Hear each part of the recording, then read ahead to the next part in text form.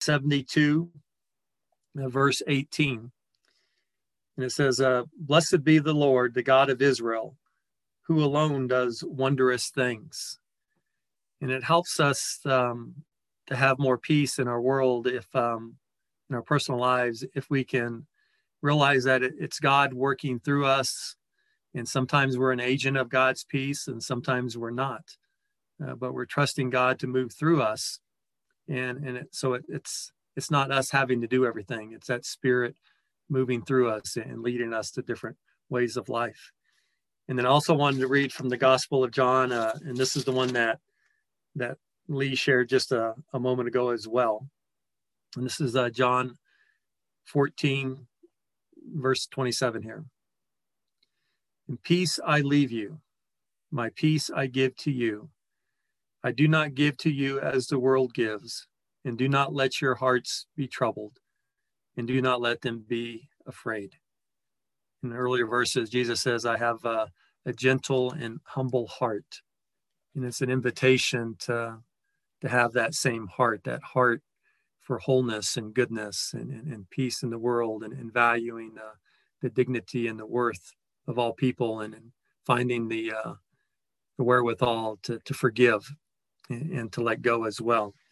So as we take a couple moments here just to pray and think about the peace, where we have peace in our life, where that's lacking.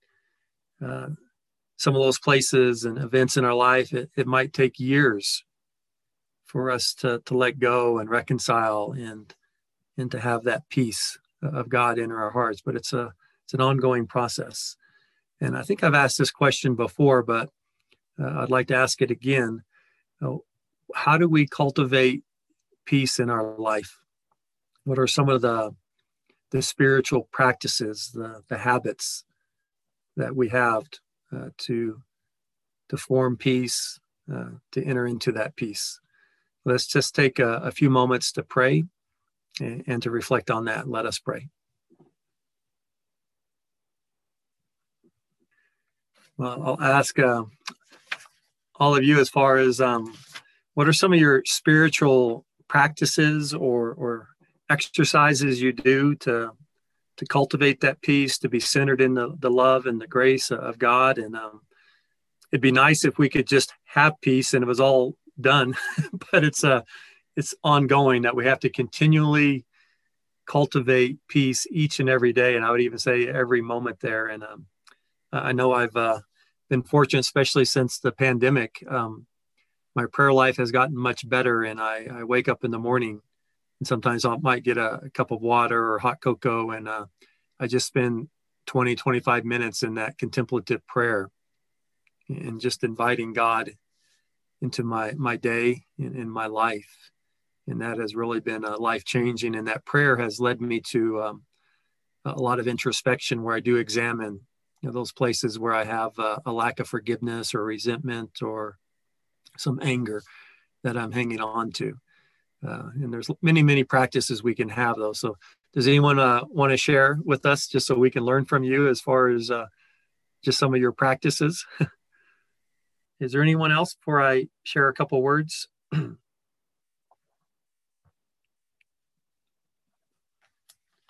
Okay. Well, thank all of you for sharing. And as we mentioned today, we lit the Advent candle for peace, for Christ, our peace. Jesus is often referred to as the Prince of Peace.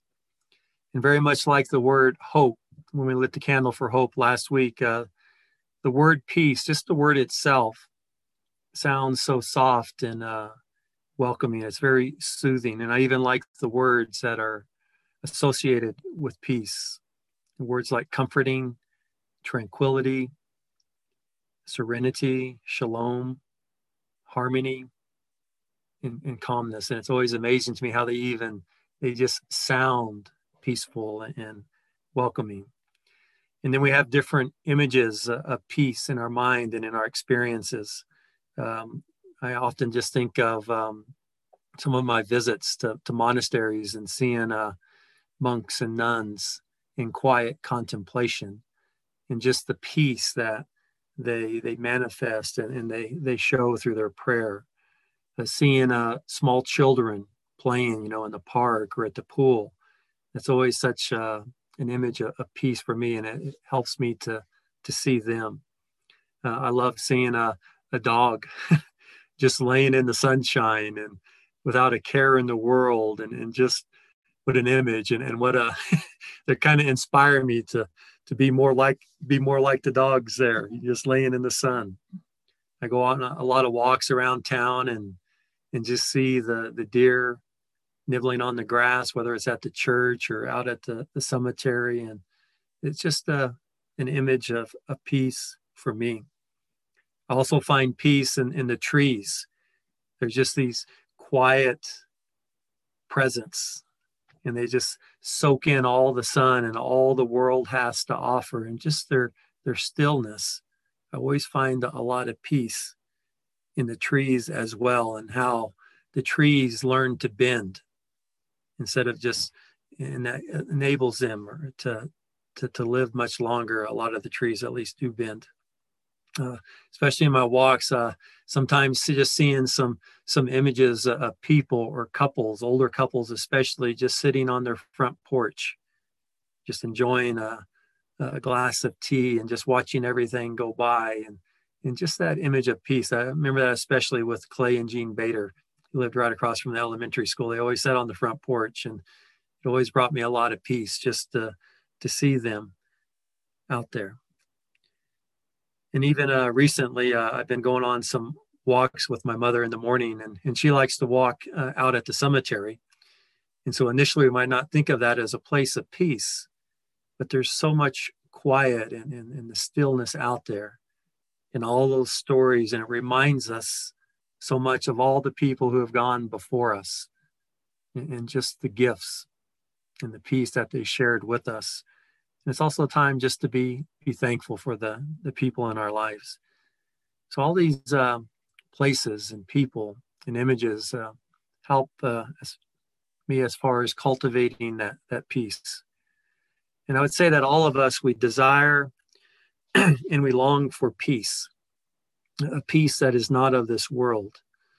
And we want to be able to sit down at the end of the day and just say, everything is okay. Everything will be all right. And we can rest in peace at the end of our day. And I believe Mary, the mother of Jesus, I think she has this peace that we all long for. Initially, when she's told she's going to have this child, there's fear, there's concern, she has questions. And I don't think she understands fully what is going on there. But then there's a moment where she enters that peace, and she says, "Let it be with me according to your word." And she surrenders. She enters into that peace. Just let it be with me according to your word. And we've all alluded to that. Just let it be. Accept what is. And I don't have to understand everything. And so with all these images and practices and things we do to cultivate peace, Barbara Taylor, who I admire a great deal, she says there is no experience that we want more and have less of than the experience of peace. She says we all have moments of peace, and we cherish those times. That gives us the strength to move on. When I think about peace, also, and the lack of peace especially as well, I remember when our children were little, and we're both working full time and changing diapers all day and all night, and cleaning and cooking, and it was just never ending with the small children in the household. And there was that moment where we'd finally put them down to go to sleep at night, and they would cry and cry, and we were just exhausted at our wits' end. And then they would go to sleep, and we would just lay down in that bed for a moment and go, finally, we have some peace. And we knew it was going to be short-lived, because within an hour or two, they were going to wake up and start crying and have more needs. And peace is often like that. It's very, very fleeting there.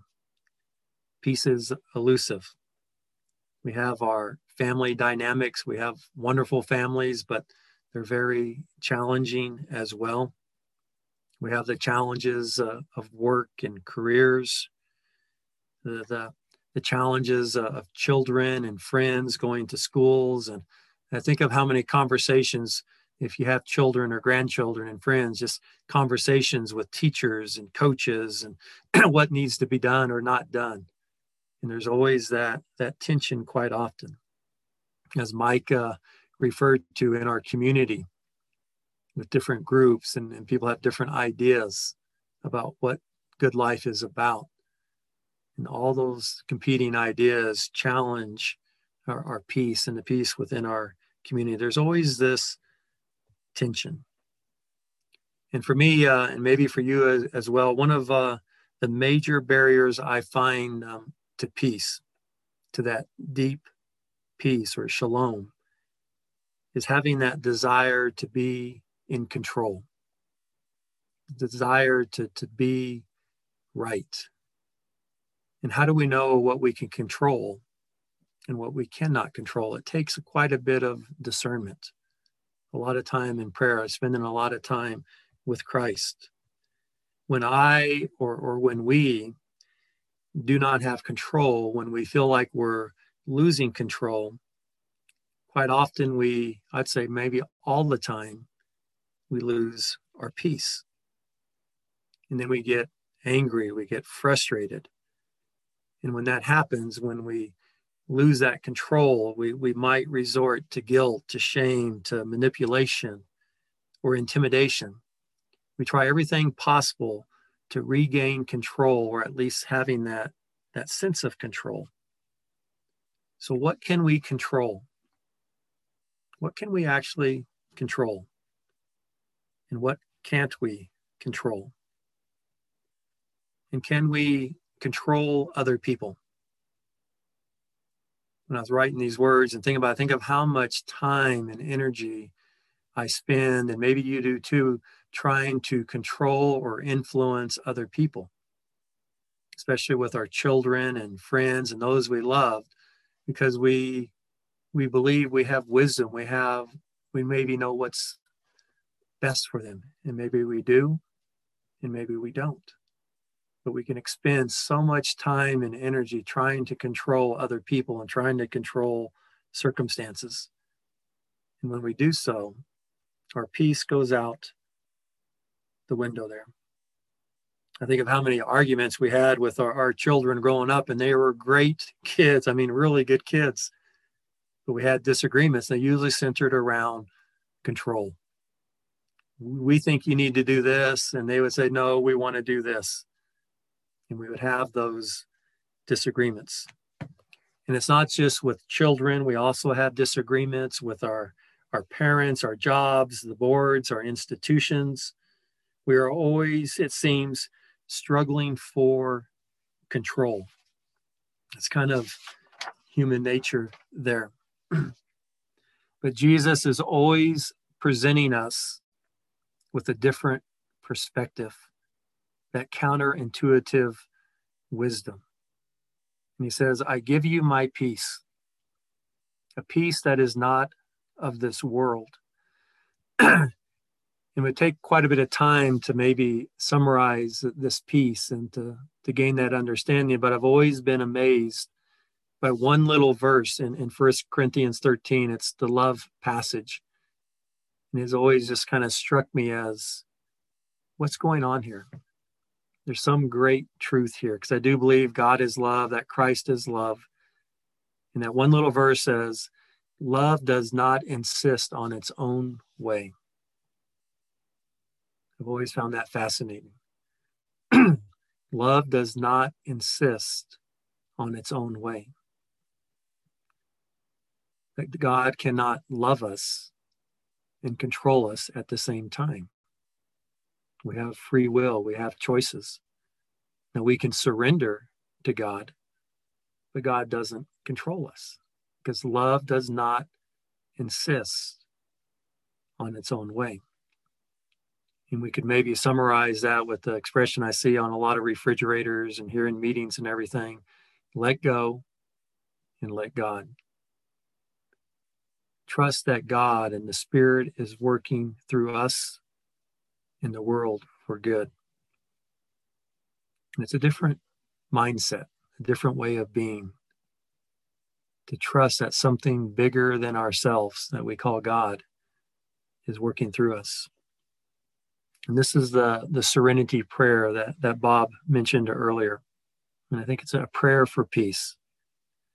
God, grant me the serenity to accept the things I cannot change, courage to change the things that I can, and wisdom to know the difference. Because we can enter into God's house of peace when we learn to let go of those things and those people that we cannot change. And that takes courage. It takes a lot of trust to let go. God's peace is knowing what we can change and what we cannot change. Peace is letting go of our desire to control or manipulate, whether it's our children or our parents, our jobs, our boards, and our politics even. And this is really a deep challenge. It requires a great deal of maturity. What can we control and what can we not control? Because letting go does not mean that we no longer do anything or that we don't care or that we don't love. I would say we humbly speak the truth. We humbly live in the truth of God's love and joy and peace. But we let go of the expectations. We let go of results. And we just make a commitment to love and to cherish. And as Mary said, we let it be. And this is very challenging. When I think of letting go, we refer to the story quite often. It's really the mini gospel, the story of the prodigal son or the prodigal father. I think it's good that we think about it as being the prodigal mother and the prodigal daughter as well.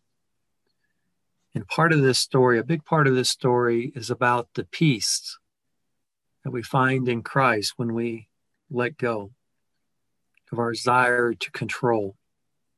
And we learn to wait and to trust and to pray. And the young son says, can I just have my inheritance early? And I want to start a new life. And I can just imagine the words, and I'll just kind of say what goes into my mind. I want to start a business. I want to kind of live it up. I don't want the life that you're living, Dad. I can do something different, something better. And the parent has to know that this probably is not a good idea. I think all of us have probably been on both sides of this situation where we've been the prodigal son and then the prodigal elder or the prodigal parent. That parent has to know that the son's request is not a good one. And you wonder, because we don't have the whole text, do they argue? Do they get into a fight about what's best? What is best for the son to do? Or what is best for that daughter to do? And I've had these arguments so many times growing up with my own parents, where I want to do one thing, and in their wisdom, they're saying, well, maybe you should do something else. And the peace is gone there. And I've had these same arguments with our children. And it's not just limited to our families. We have these arguments at work, at our churches, in our organizations, on our councils, and on our boards. What is the best thing to do? And then we can hear those words of Jesus speaking to us. I give you my peace. Let go. Let go and let God. Let it be. Love does not insist on its own way. And the prodigal God, And that prodigal means lavish and abundant in love. That God lets that child go. God doesn't necessarily agree, but God loves. And he lets the child go. I can imagine the conversation. I don't agree with you, but I do love you very, very dearly. You'll never know how much I care about you, but I wish you well. And I want you to know that as you go, you are always welcome to come home. Always. So when the prodigal parent lets that child go, I'm sure there is some reassurance. You're always welcome to come home. If it doesn't work out, I will always leave the light on for you. And know that you always have a home. And we've all been there, I think, on both sides of that relationship. The father and the mother lets their son and daughter go. And it's the hardest thing we ever do if you've ever been a parent. If we've ever been that mentor, to let someone go off into the world and to trust that God will be with them no matter what. To let go, to let God. And we say that prayer, God, grant me the serenity to accept the things I cannot change. To have that peace, it's discerning when we can let go of our need to control, our need to be right. It's very challenging. But then when we do, we find a peace that surpasses understanding. And to let go does not mean that we no longer love that person or stop loving them. If anything, I think it means we love them anymore. And the prodigal parent, the prodigal teacher, the prodigal boss, or the prodigal leader continues to love, to cherish, and to hold people and those friends and those relationships. Because we can love people, we can care for them, but we cannot live their lives for them. And I love what Father Greg says, who's been working with those gang members in LA for over 30 years. And he says it took him many, many years. He said initially when he started the ministry, he wanted to fix and rescue and save everybody from gang life.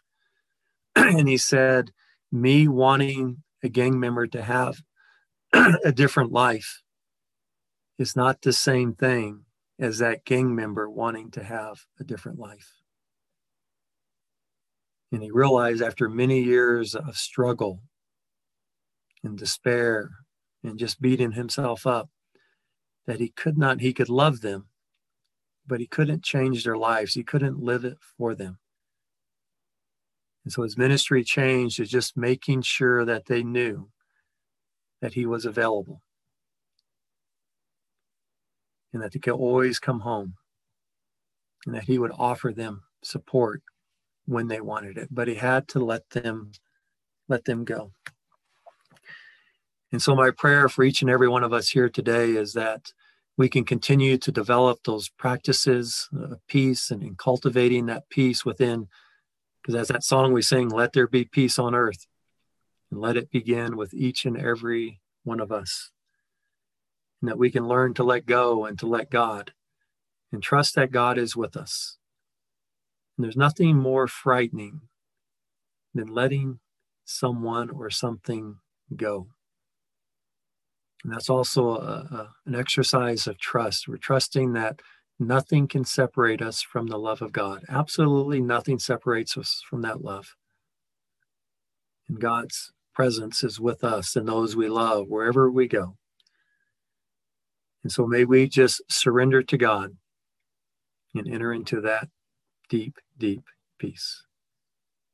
Amen.